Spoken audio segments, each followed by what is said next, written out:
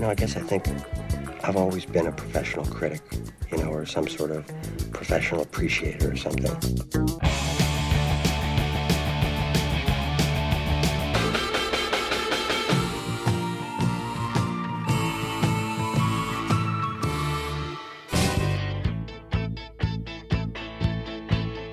Now, this is serious business here, man. Putting on a great show is the most important thing you can do. One great rock show can change the world.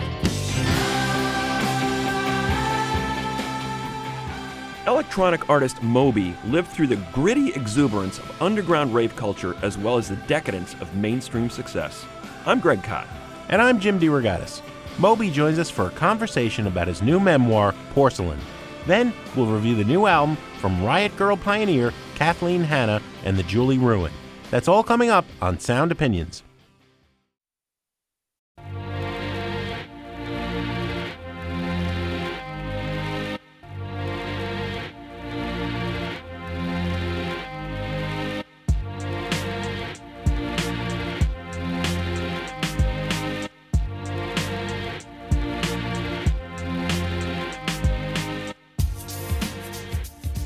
You're listening to Sound Opinions, and that's Porcelain by our guest this week, Moby. That song comes off his 1999 album, Play, which was a huge album for Moby, a breakthrough to a mainstream audience. It was an unprecedented success for any electronic artist, really, and it helped make Moby the public face of techno for many listeners. Porcelain is also the title of Moby's new memoir.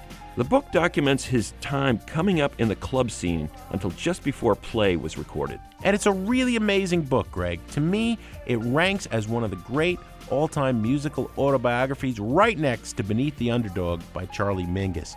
We're really happy to have Moby in the studio. This book is blowing both of our minds. Oh, thanks. What an accomplishment. Congratulations. Why, Moby, write a book? It's a good question. Because when I was growing up, I assumed that the only people who write memoirs or autobiographies were like the very old, the very accomplished, or reality TV stars. If I was just thinking of writing about myself, I didn't think it was going to be that interesting. But I wanted to write about New York in the late 80s into the early 90s, about the rave scene, the early New York club scene, about sobriety and then the lack of sobriety. So that was what led me to want to write this, where it's like trying to shoehorn all these different ostensibly disparate things into one book. So it's like me, New York, the weirdness of watching New York go from being this crack-damaged, gang-riddled, AIDS-destroyed place to being, the gentrified New York of Mayor Giuliani. That no one could afford to live in. Yeah. And as a young kid, early 20s guy, living in New York on practically no money, it was one of the most exciting times of your life, it sounds like. It was. On the surface of it, New York in 1989 was the worst place on the planet. It was dangerous. I was super there. dangerous and filthy, and you took your life in your hands doing anything. And I remember a friend had all these locks on his door to keep the crack addicts out. And the crack addicts were very motivated and rational. They just cut a huge hole in the wall next to his door to bypass the locks. Door, yeah. So it was this gang destroyed, rotten place, and I was so happy there. I think part of it is just a function of youth. What I've learned, and maybe this is a very self-evident thing to say, is as I get older and I become nostalgic for the past, partially it's a past that doesn't exist anymore, and partially it's just nostalgic for not being old. Had we been 22 in a suburb of Dayton, we'd probably be waxing nostalgic about what Dayton was like in 1989. So you're really an outsider in New York. You're an outsider because you're sober, you're Christian, you're vegan. You didn't fit in any way, shape, or form anywhere, but especially New York. And that was one of the things that was so magical for me is here I was, this straight Caucasian, vegan, sober Christian DJing in clubs that were gay, African-American, and Latino, and filled with every drug that had ever been invented. Yeah. And it felt like I felt so honored that they let me in, because I had grown up, in a very sort of ostensibly banal Caucasian Connecticut, nice alliteration there, environment. And then suddenly, just by going a few miles west, I found myself in this urban environment and I was listening to music that came from traditions that I knew nothing about, whether it was hip hop or house music or dance music. And it was like being the most excited anthropologist or like cultural musical historian, and I got to be a part of it. By the mid-'80s, a lot of white people music had become kind of anemic.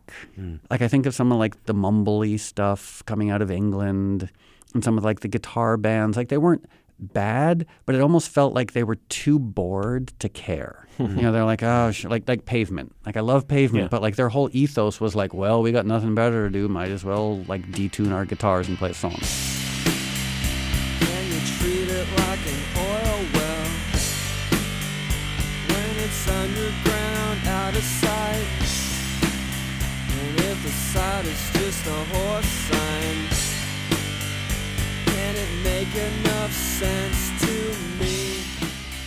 And then being in the hip-hop world in the mid to late 80s, or the house music world, especially house music, where it was like, it was their answer to AIDS. It was their answer to these ruined urban environments. So as a result, it didn't feel elective.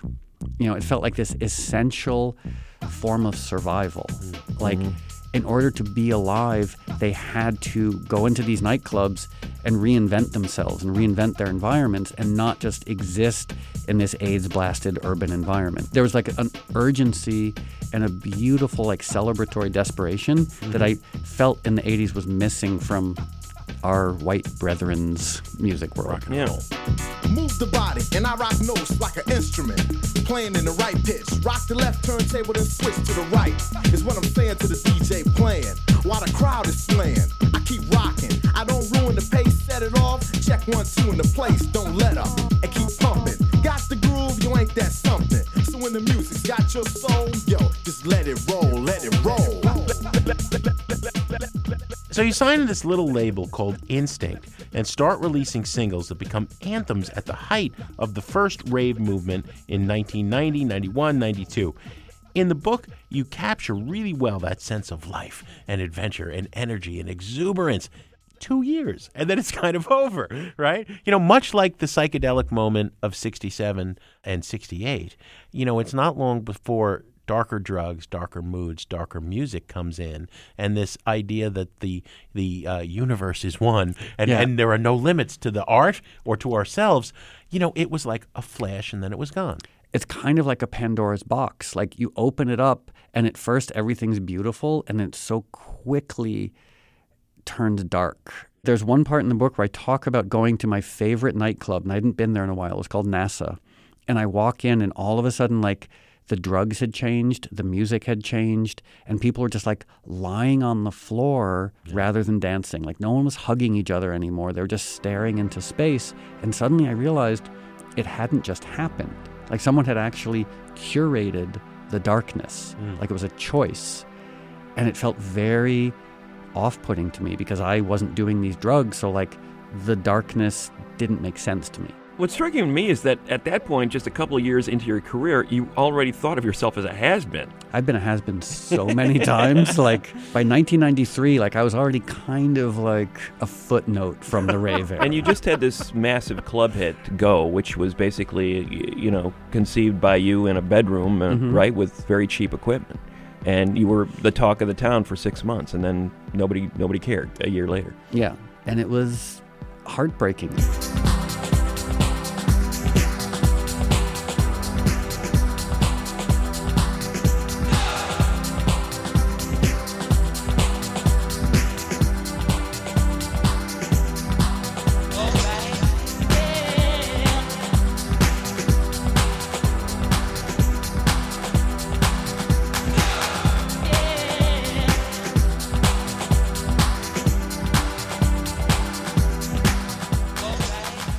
When I first had a degree of success, I loved it, and I was very sad when it went away. But then it came back, and then it went away again. And then it came back, and then it went away again. So like over time, there's been a paradigm shift, And so now I basically just assume that the success is gone. Assume that my relevance ended a long time ago. So that way, if I have a degree of success or relevance, like it's a pleasant surprise. When I was growing up, I really thought I was going to make music that no one would ever listen to. You know, my first punk rock band, the Vatican Commandos, we put out a 7-inch and it sold 200 copies. And I thought that was like unimaginable success. Why must I follow you? Why must you tell me what to do? Can't you see that you don't own me? And you never will. There are billions upon billions of pieces of music available for anyone to listen to at any point. For someone to take their time and make an effort to listen to something I've done, one person doing that is amazing. You know, and it's sort of unhealthy and kind of sick when a musician or a writer or anyone starts like depersonalizing a group of people and saying that like you only have legitimacy if you're reaching mass numbers of people. You know, you have legitimacy if you love what you're doing and if one person also loves what you're doing. Sure. You know, and anything more than that is just like a magical bonus.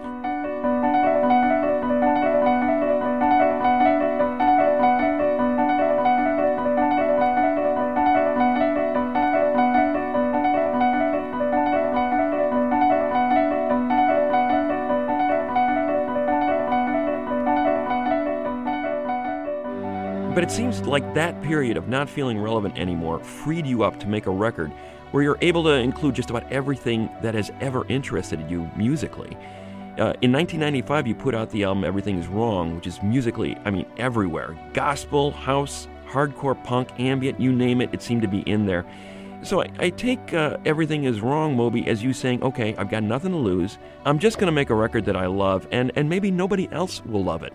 I think it's a hybrid between like a lifeboat and the way a 3-year-old would make breakfast. You know, like where the 3-year-old's like, I like my Matchbox cars and I like Oreos and I like butter and I like the dog. So let's put that all in breakfast, you know, or the lifeboat thing of like, uh-oh, the flood's coming, throw the sink and the cat and my comic books and whatever into the lifeboat and see if it'll hold all of it. So that was kind of the ethos with the album, because I didn't think I'd ever be allowed to make an album, and I didn't know if I'd ever be allowed to make another album, so I just thought, like, why not see what I can shove into this record?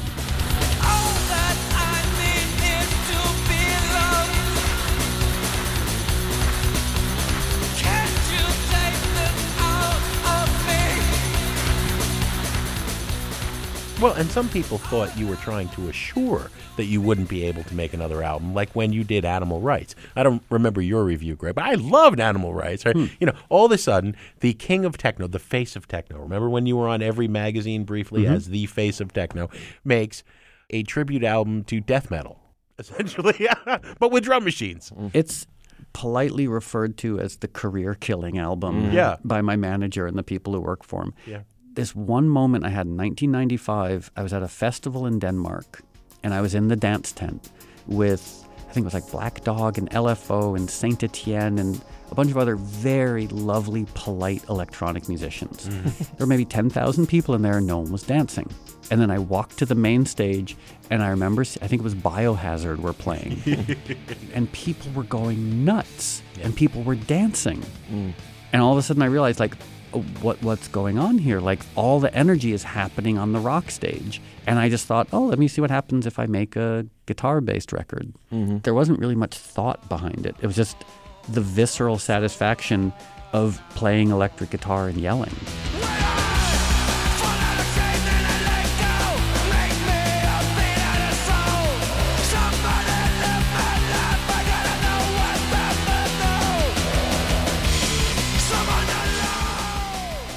You played as if you were a member of Sepultura or Biohazard. You know, those poor keyboards would go flailing across the stage. You would end the show, you know, half naked, sweaty, exuberant, standing atop these keyboards. Sometimes naked. And just the energy level. You always played like that. And now we're in the era of what they call laptronica.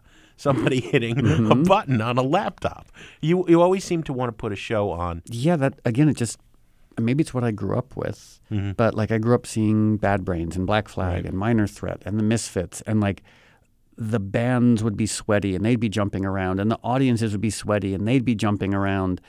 And then when I first stood on stage as a solo performer, even though I was playing electronic music, it just made sense to jump around. Yeah. And maybe in my sort of quasi-solipsism, I didn't stop to notice that no one else was doing that.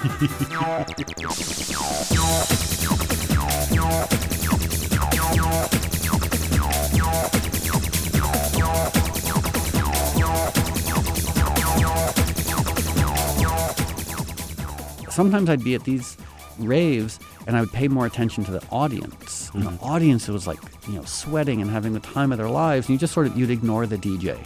The DJ would be standing there doing technical stuff. I'm like, oh, they're making the music. The audience is going crazy. But at least there was craziness going on. People would just be outraged. Like, you're putting your face on these magazine covers, and you're totally against the culture of dance music where the DJ was kind of this anonymous, shrouded figure. Nobody was supposed to know who the DJs were. You're a sellout. You're making $8,000 a year. You're a sellout, you know. And you didn't seem to care at all about any of that. It didn't seem to bother you. I think a lot of DJs back then came from the world of DJing. A lot of electronic musicians just came from the world of electronic music, and there was an anonymity there. But I came from the world of new wave and punk rock. So like if you made a record, you put your name on the cover of the record. And if you played a show, you jumped around on stage. And if you did an interview, you let someone take your picture. So to me, that just seemed like a natural function of being a musician who makes records. I didn't know there was some magical virtue in remaining anonymous. You don't sort of wrap it up in a nice bow at the end, like, oh, it all ended happily ever after. Your career is in disarray. You're making what you think will be your last recorded work, which turns out to be Play, which, ironically becomes your best-selling album of all time. But you're in a dark place when the book ends. I thought there was something both perverse and kind of endearing about that, about like basically ending the book on the day that should have been the beginning of the book. With Play and the Grammys and the success. Yeah. And then hopefully that will become a second book. Because it's interesting, because you were saying like, oh, well, the book ends right before the album Play comes out with the assumption that when Play came out, things got better. It's like, no, things got much worse. Like, do you remember the movie Gremlins? Sure. And how you're not supposed to like feed gremlins after midnight or they kind of metastasize into evil? Like, that's what happens in the second book. Is like you take the insecurity, you take all these issues and you feed them fame and attention and alcohol and drugs and money, and everything goes way darker. Why does my heart feel so bad? Why does my soul feel so glad?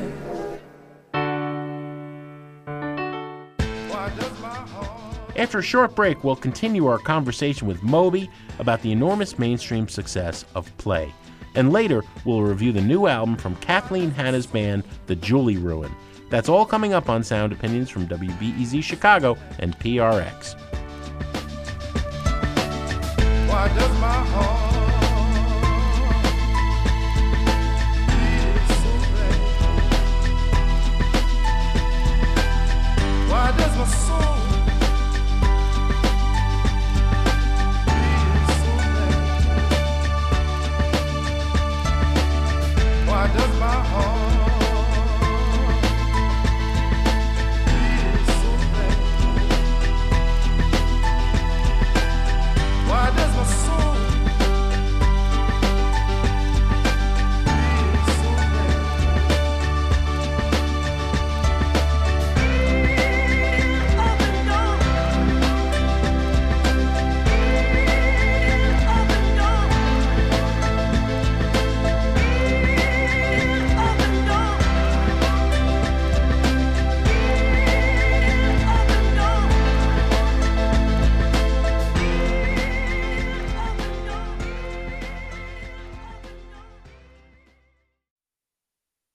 rock, y'all. Non-stop, y'all. To the beat, y'all. The body rock, y'all. So let's rock, y'all. Non-stop, y'all. To the beat, y'all. The body rock, y'all. So let's rock, y'all. Non-stop, y'all. To the beat, y'all. The body rock, y'all. So let's rock, y'all. Non-stop, y'all. To the beat, y'all. The body rock, y'all. So let's. Welcome back to Sound Opinions. I'm Greg Kot. My partner is Jim DeRogatis, and that's a track called Body Rock from our guest this week, Moby. That song was just one of the hits from his 1999 album, Play. And Moby's also the author of a fantastic new memoir called Porcelain, which covers his career until right before Play was released.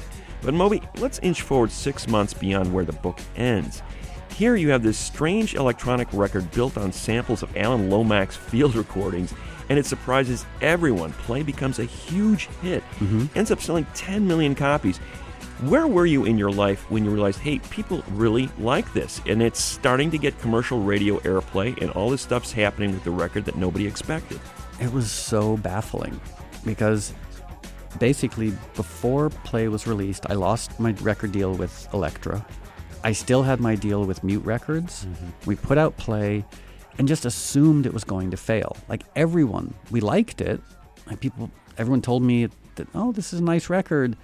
But it was the time of Limp Bizkit. It was the time of the Backstreet Boys. It was dark days. Yeah. And I made this super weird lo-fi record in my bedroom involving voices that were 50 years old. Like not a recipe for success. And then it kept getting more successful. And every time it got more successful, we thought that was it. Can't get any bigger than this. Yeah, we're like, wow, it sold 100,000 copies worldwide. And then 6 months later, it was selling 100,000 copies a week. And I couldn't believe it. Like it felt like bizarre, almost psychedelic, magical alchemy. That I had combined some old drum machines and synths and old vocals and somehow created this bizarre pop culture phenomena. Can my honey come back? Sometime I'm on a red back jack. Sometime I get a hump in my back. Sometime I'm going over here. Sometime can my honey come back? Sometime I'm on a red back jack. It just kept getting bigger and it kept getting bigger, and it was so much fun, and I didn't want it to ever end. And by 2001, 2002, I was convinced that I'd found the key to happiness, which was staying on tour, staying famous, drinking as much as I could, taking as many drugs as I could, having as many one-night stands as I could, and just making sure that everybody on the planet loved me as much as they possibly could. So it seemed like a very sustainable approach to happiness and well-being. But I remember talking to you during that period, and you seemed like the same normal Moby I'd met in 1991 when Go came out. I guess to an extent I was, but deep down I had developed, I think, a level of narcissistic entitlement that was really going off the rails. So the truth is it was really fun. When Play was happening, 18 was happening, touring constantly, drinking, doing drugs, dating all sorts of inappropriate people. It was really fun. Well, this is why most people enter the music business. And it was, all of a sudden I was had movie stars on speed dial and was getting invited to crazy parties, and it was really fun. But every day that I was on the receiving end of all that intention, I just went more wrong.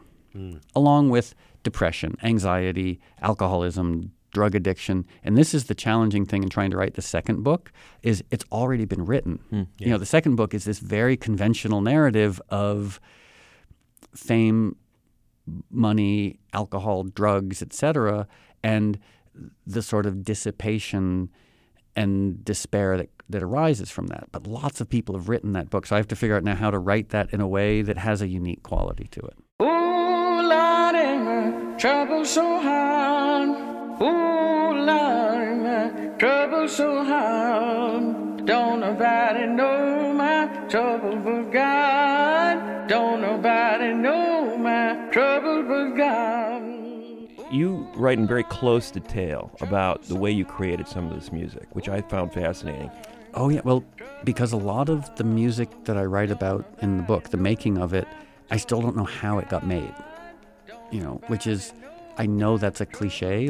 Musicians will say, I don't know who wrote this song. I was just the conduit for it. And I don't know if I was a conduit, more like a bystander.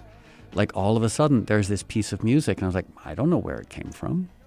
So you can be both like the composer, the musician, but also the first audience member. And I think in writing about the making of these pieces of music, of course, I wanted to mention the technical side, but more I wanted to somehow show or share or represent the emotional side. You know, because ultimately that's why we like music. That's why we're sitting here. It's because at an early age we all decided that music's magical ability to convey emotion is why we wanted to dedicate our lives to it. In other memoirs that I've read, when they just focus on the technical side or the historical context, I'm like, that's interesting, but how did you feel about it? Well, I think you explain why people even endeavor to do this when all else feels lost. Like, I've got no reason to make this record other than the fact that it gives me this emotion that I can't feel anywhere else. And that, you know, very few people sort of address that very basic point. But it seems to me like you would be making music whether people listen to it or not. It seems like there's a basic need within you to do that. Well, especially now. I mean, I'm 50 years old. I hate touring. It's 2016. No one listens to records. And I'm still spending all my time making music. My manager, who is German, and we've been working together for 25 years, the strength of our rapport is he just insults me. I don't like touring. I don't like DJing. I just want to be alone in my studio making music. And he just ridicules me. He's like, oh, so the middle-aged musician just wants to make records. He doesn't want to tour. Like, he's like, what's wrong with you? Like, go tour, make some money. But I just want to be left alone in my studio to work on music because that's the enjoyable part. Were you smart enough to put away all that money from play so that you don't have to worry about that? I mean, I know you live simply. You know, you'd be happy to go back to the early days descriptions of living, squatting in a warehouse with a bathroom down the hall. But did that put you in a good place forever? Yeah. I mean, I do live a relatively simple life. Like, I live in L.A. I have a pretty simple house. I have a car. I don't really like nice things very much. Yeah. I have a blender that helps me make smoothies. A really nice blender? It's okay. Okay. It's a Breville. I got a table where I can sit and read books. I have a laptop, and I have a bedroom that has equipment in it to make music. I don't really need much more than that. Yeah. But the nice thing is, so some of the money from play I've saved and invested. And forgive me if this is crass, but I made one really good investment. The first tour I ever did was with the band The Shaman, British rave band, and I was their opening act. This was 1992. And we drove from L.A. to Austin. And it was such a miserable drive. It was a 26-hour drive, and they took acid and smoked pot the entire way. And I was this sober non-smoker. So I sat in the back of the bus, like, listening to Nick Drake cassettes, just being sad. And we got to Austin, and I got off the bus, like, quivering with exhaustion and hunger. And I walked into the hotel that we had, and I walked up to the concierge and I said, I'm so hungry. Is there anywhere around here where I can get vegan food? And he said, oh, there's this local health food store called Whole Foods. It's around the corner. And I walked into Whole Foods, and it was so beautiful and wonderful. And I called my accountant, and I said, there's this company called Whole Foods in Texas. Are they a publicly traded company? And he said, actually, they've just been listed. So I bought some Whole Foods stock. And so that's one of the things that helps me to not tour. That is brilliant. So veganism led me to not having to tour that much. Growing in numbers, growing in speed. Can't fight the future, can't fight what I see. People that come together, people that fall apart. No one can stop us now, 'cause we are all made of stars. The rave, for lack of a better word, scene today, EDM, if we want to use the buzz phrase. Sure. When you have... By the way, I used EDM seriously recently, and I was almost crucified for it. Apparently, EDM has become this bad acronym. Yeah, we're already past it. But I kind of love it because it's the most reductionist acronymic description of music. Yeah. Like, just imagine if rock music had been called like electric guitar music. Yeah. If jazz was called saxophone piano music. You know, we have these giant super raves. We have these superstar. Something weird about seeing these dance parties that once were organic, independent, underground bacchanals, now brought to you in Soldier Field here in Chicago. We have one in Soldier Field. I've played at it. You know, it's insane. What do you think Spring about awakening. that scene today? One, I'm 50 years old. So I think demographically, like I'm a sober 50-year-old. I'm kind of not allowed to have an opinion, you know, in a way. Like I'm not the target demographic. So like that's my qualification for that. But also, on one hand, I fully understand the success of it because if you take a 19-year-old kid and put him or her in a field with 50,000 other 19-year-olds all scantily clad and potentially taking Class A narcotics and give them Cirque du Soleil-style crazy pyrotechnics and visuals and flawlessly produced electronic music, of course they're going to have a powerful experience. Don't let me down.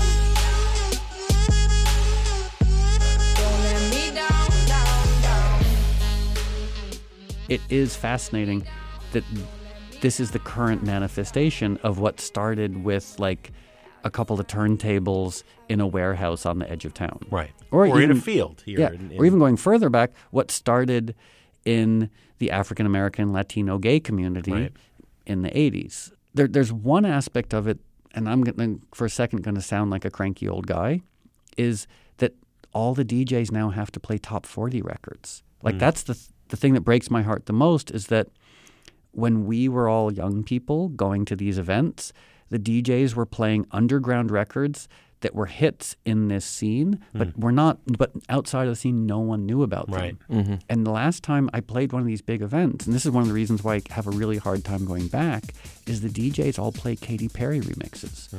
It kind of breaks my heart. Like it would be the equivalent of like going to see the Rolling Stones, and like in the middle of their set, the Rolling Stones have to play like a John Mayer song.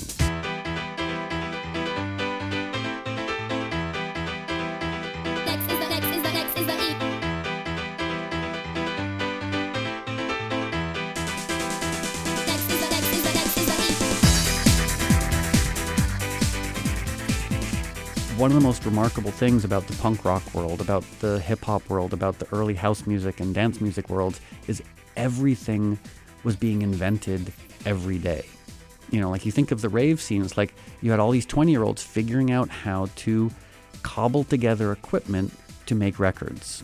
And then, well, they had their recording, so then they have to figure out how to press it on vinyl and how to ship it around the world. And then they were opening record stores and starting clothing companies, learning how to be promoters. So it's a very overused acronym, DIY, but every part of it was DIY. And there was also a sonic novelty. Right. You know, so it might be borrowing bits and pieces from industrial music or funk music or whatever, but it was a musical vernacular that was being spontaneously, collectively invented.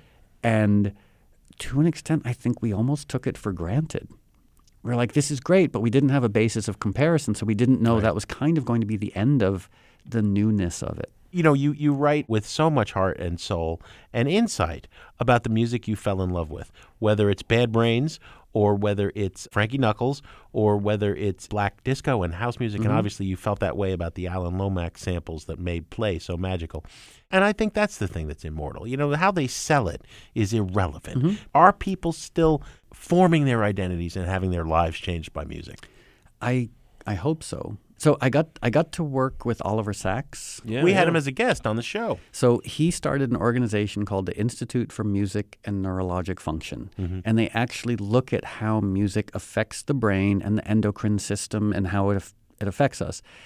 And I've been working with that organization for a long time. The thing that struck me after working with them is like music changes people. Like it really does, not just anecdotally, but it actually alters neurochemistry. It promotes neurogenesis. It decreases stress hormones. It promotes growth hormones. Like it's this magic pill, and it doesn't exist.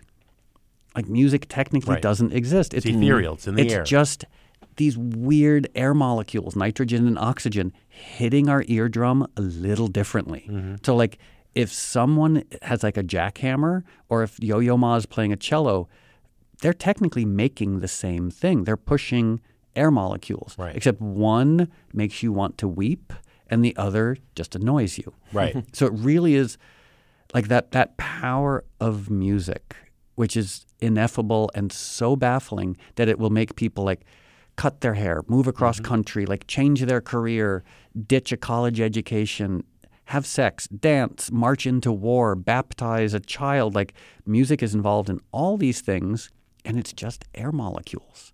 And that's why we're sitting here. It's because it has affected us so profoundly so many times, and it keeps affecting us. It's that subtext of like, what's going on? How is it that this thing that really doesn't seem to confer any survival benefit, like there's no evolutionary benefit to music that we can see, but yet it makes us cry and dance and do all these crazy things. Yeah. It seems like a very worthwhile pursuit, you know? That was beautiful. I don't know why we even bother to write anymore, Greg. I mean, it's more that we knew we were never going to make play and sell 10 million records, but I mean, at least we had this writing thing down.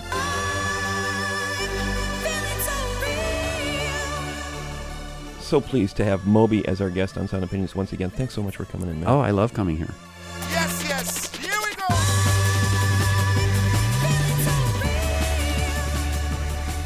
Greg, we mentioned that the late Dr. Oliver Sacks was a guest on our show back in 2008, talking about music's effect on the brain. It was a fascinating conversation, and we wanted to play a portion of it. Here's Dr. Sacks telling us how you can tell the difference between a musician's brain and a non-musician's brain by looking at an MRI. And it's actually very remarkable because you really can't tell the brain of an Einstein from anyone else's. But being in music or being a musician does seem to alter the brain quite visibly and grossly, so that all different parts of the brain, the big band of white matter called the corpus callosum between the two hemispheres, and the auditory parts of the brain, but also visual parts and motor parts, and lower parts like cerebellum, they're all enlarged, and you can immediately say this was probably a musician. Although, of course, that leaves open as to whether he's a musician because he had that sort of brain, or whether he developed that sort of brain through music. And the answer simply is some of both. Yeah, that's interesting. So you're saying that you may not necessarily be able to train your brain to be a musician's brain. If you may be just born with that, but we're not certain what the answer is yet.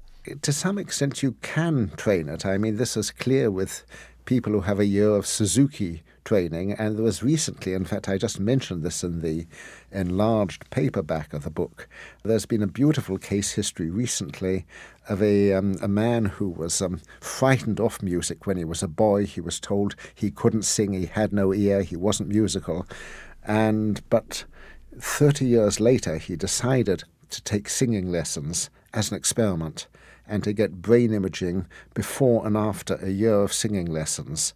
And to everyone's surprise, especially his own, he did rather well with the singing lessons and joined a choir. And in fact, his brain shows quite amazing changes which developed, in middle life. And so even people who imagine they're unmusical and who have got to their 40s or 50s or 60s can in fact often develop musicality and the changes in the brain which go with it. Well, and you do tell another anecdotal case history in the book of the man who was hit by lightning in a phone booth and came out to suddenly find himself incredibly musically prodigious. This was a man who had had very little musical interest or apparently talent before, and he seemed to become transformed.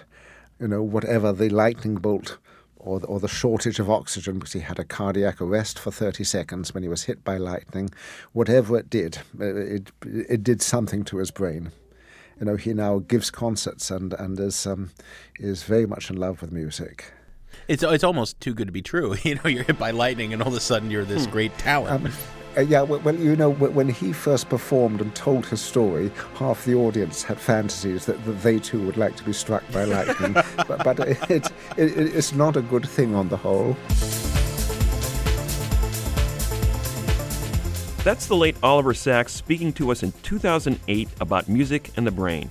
Before Dr. Sacks died last year, he also worked with our guest Moby on a music therapy program. And you can hear our entire interview with Oliver Sacks at soundopinions.org. Now we want to hear from you. What do you think about music's power over the mind? What are your memories of the early rave scene? Give us a call on our hotline, 888-859-1800. When we come back, we'll review the new album from the Julie Ruin, and Greg will drop a quarter in the Desert Island Jukebox. That's in a minute on Sound Opinions from WBEZ Chicago and PRX.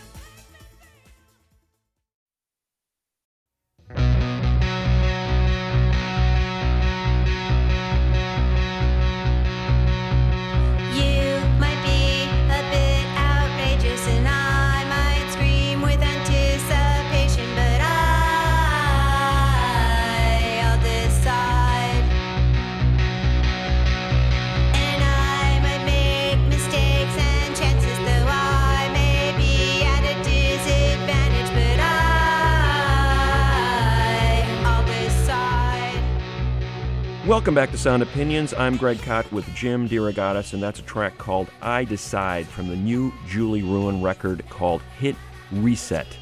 The Julie Ruin, basically another name for Kathleen Hanna in one of her many musical incarnations. She, of course, was the founding member of Bikini Kill, one of the signature bands of the Riot Grrrl movement. Hanna was very active in that scene in the early 90s. Radical feminist, activist, fanzine writer and editor, spoken word artist, a founder of that Riot Grrrl movement, as I said, which basically combined the DIY aesthetic of punk with the politics of feminism. After Bikini Kill ended, Hanna experimented with a project she called The Julie Ruin. It was basically a bedroom recording project, put out one album. Sort of paved the way for this new dance punk band that she had in mind, La Tigra, that actually put out a bunch of really fine records in the late 90s, early 2000s. She had a bout with Lyme disease that sidelined her for a number of years, finally made her musical return in 2010 by putting together the Julie Ruin as a co-ed punk band out of New York City. Their first album came out a few years ago called Run Fast. Hit Reset is the follow-up. We're going to review it in a second, but let's hear a track from it first. It's called Let Me Go on Sound Opinions.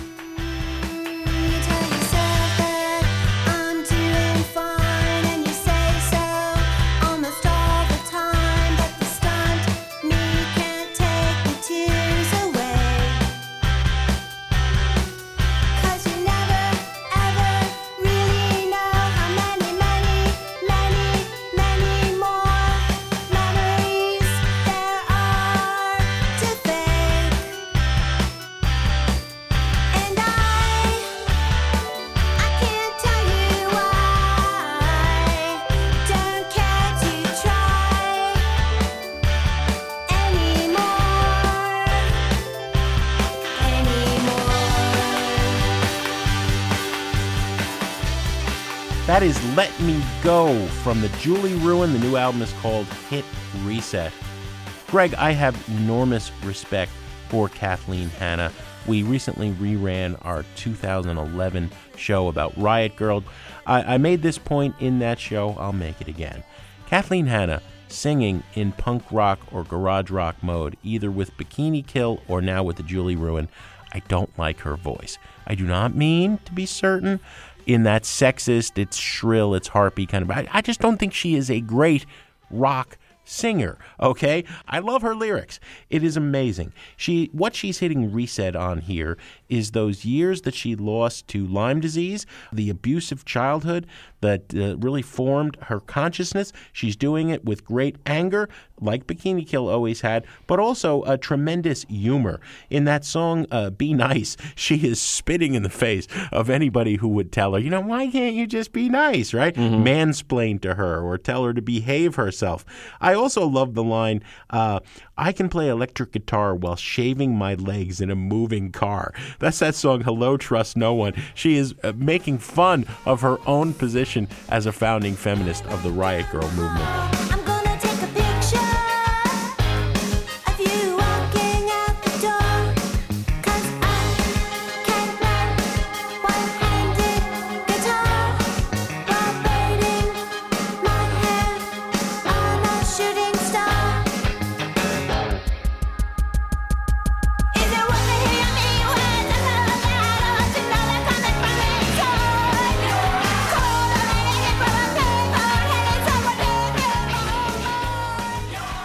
This is an important artist, and I think if you have any interest at all in strong rock and roll, period. I was going to say strong women in rock. I mean, they transcend that. She's an important figure, period. You should listen to it, but that makes it a triad. I can't say buy it. The voice has never really bothered me. It's a sassy, some would say a girlish voice. She sounds younger than she actually is when she opens her mouth to sing. But that's never been a problem for me. There's a lot of attitude there, a spirit of fun, at the same time anger. I find those kind of conflicting emotions very appealing on a lot of levels. But I also think, Jim, what mitigates that to an extent on this record is the musical variety. First of all, there's a lot of harmony singing on this. There's a direct shout out there in some ways to, the girl group harmonies of the 60s, the Shangri-Las or something like that. She's making this homage to ESG, that great new wave neo-funk band from the 80s in Time Is Up. The musical variety in this record, I don't think she's ever attempted a record as broad-ranging as this. I think the Julie Ruin has really opened her up musically, and also the vulnerability.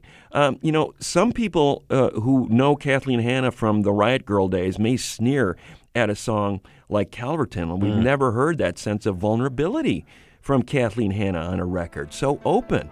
Apparently about the relationship she has with her husband, who pulled her out of some really dark stuff. And it's beautiful to hear somebody open up this way. Without you, I might be numb, hiding in my apartment from everyone.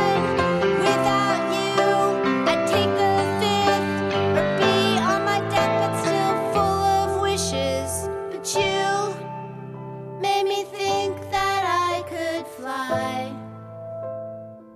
I think that Kathleen Hanna is an artist whose musical life has really been a journey. 3 very distinctive bands here, and showing new emotional shades with each one. I hate to say something like maturing, but there's definitely a sense of growth with each record that Kathleen Hanna has worked on, and I think this is a buy it record for me. I tell you, little buddy, this whole island is bewitched.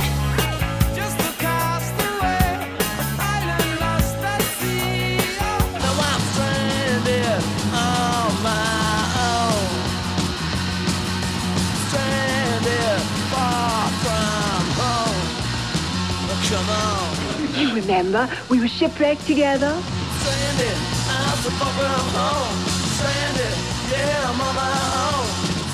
As often as possible, one of us takes a trip to the desert island, puts a quarter in the jukebox, and plays you a tune we can't live without.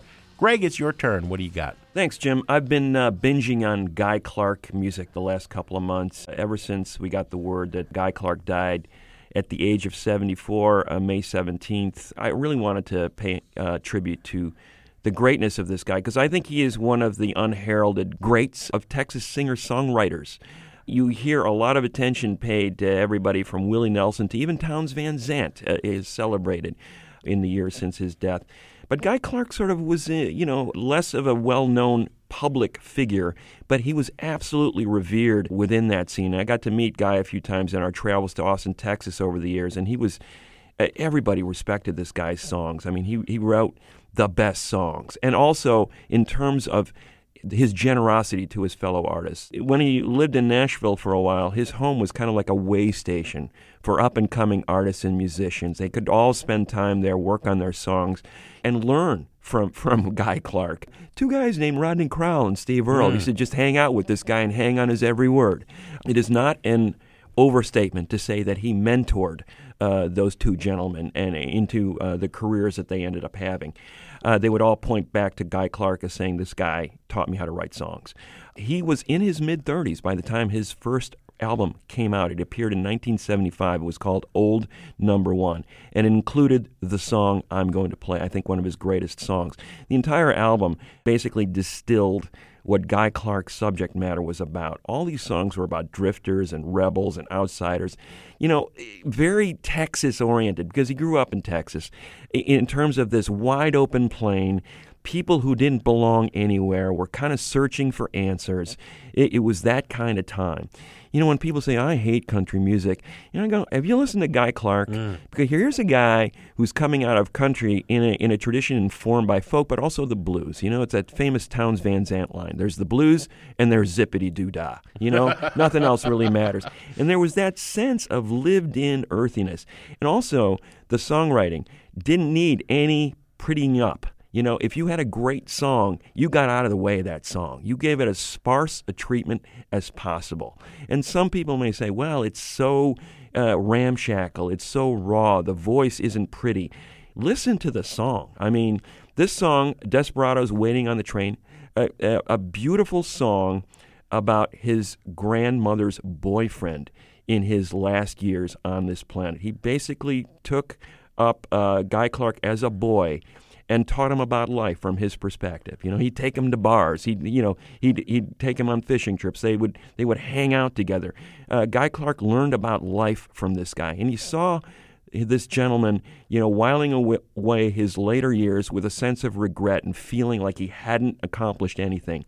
And it was Guy Clark's way of saying, no, you did accomplish something. You did matter in at least one person's life. It's Desperado's Waiting on the Train from Guy Clark on Sound Opinions.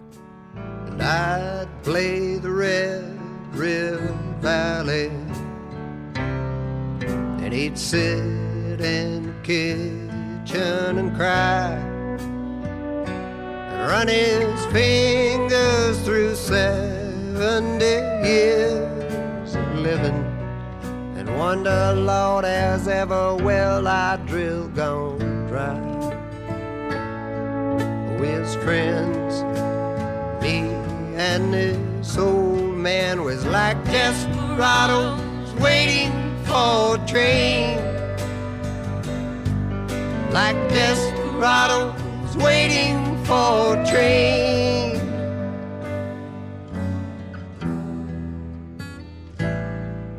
Well, he's a drifter and a driller of oil wells, and an old school man of the world. He taught me how to drive his car when he's too drunk to, and he'd wink and give me money for the girls. And our lives was like some old western movie, like desperados waiting for a train, like desperados waiting for a train. That is Guy Clark with Desperados Waiting on the Train, my Desert Island Jukebox pick on Sound Opinions. What do we have on the show next week, Greg? Next week, Jim, we have an in-studio visit and a performance from Tortoise. Sound Opinions was produced by Brendan Banaszak, Evan Chung, Alex Claiborne, and our intern, Daphne McLean.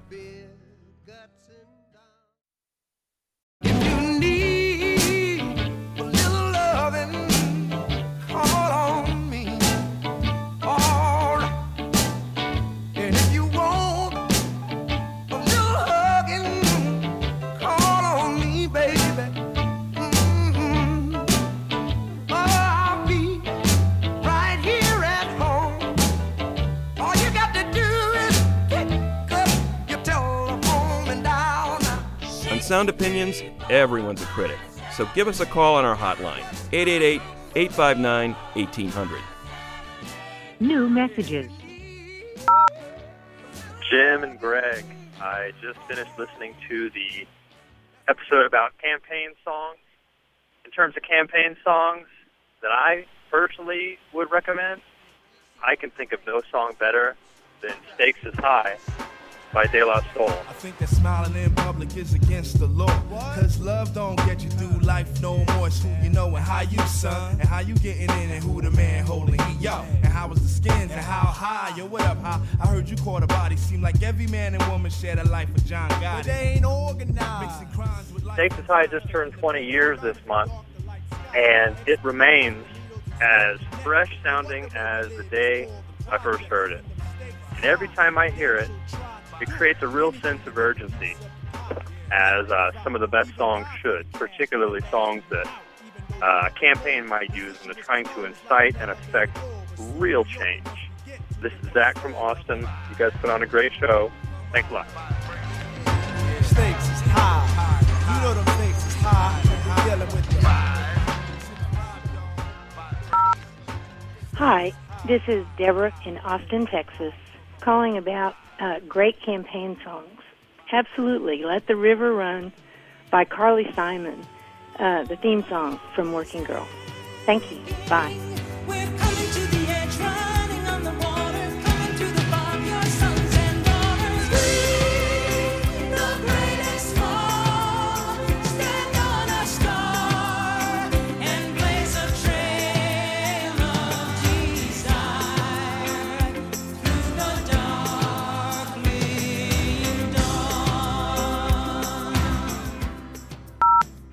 Hi, this is Scott from Kansas City. I suggest It's a Long Way from the Top by AC/DC. Thank you.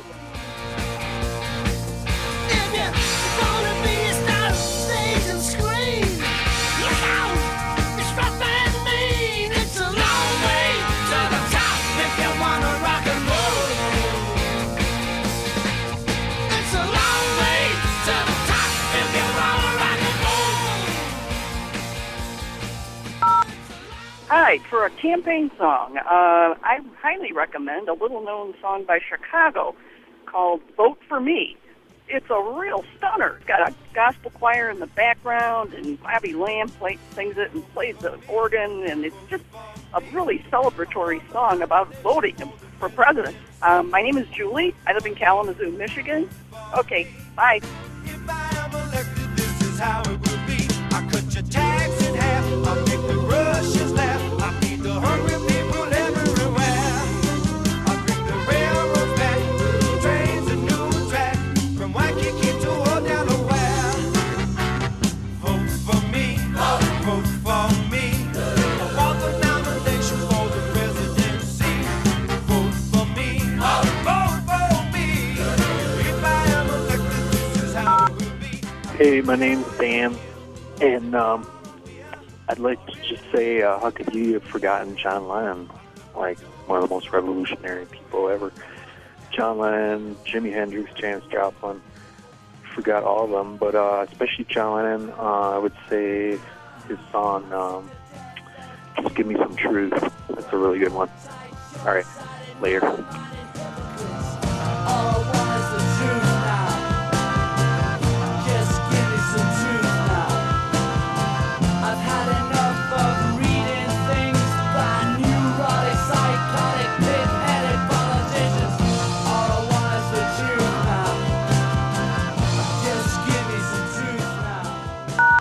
No more messages. To share your opinions on Sound Opinions, call 888-859-1800. We'll be back next week on Sound Opinions from WBEZ Chicago and distributed by PRX.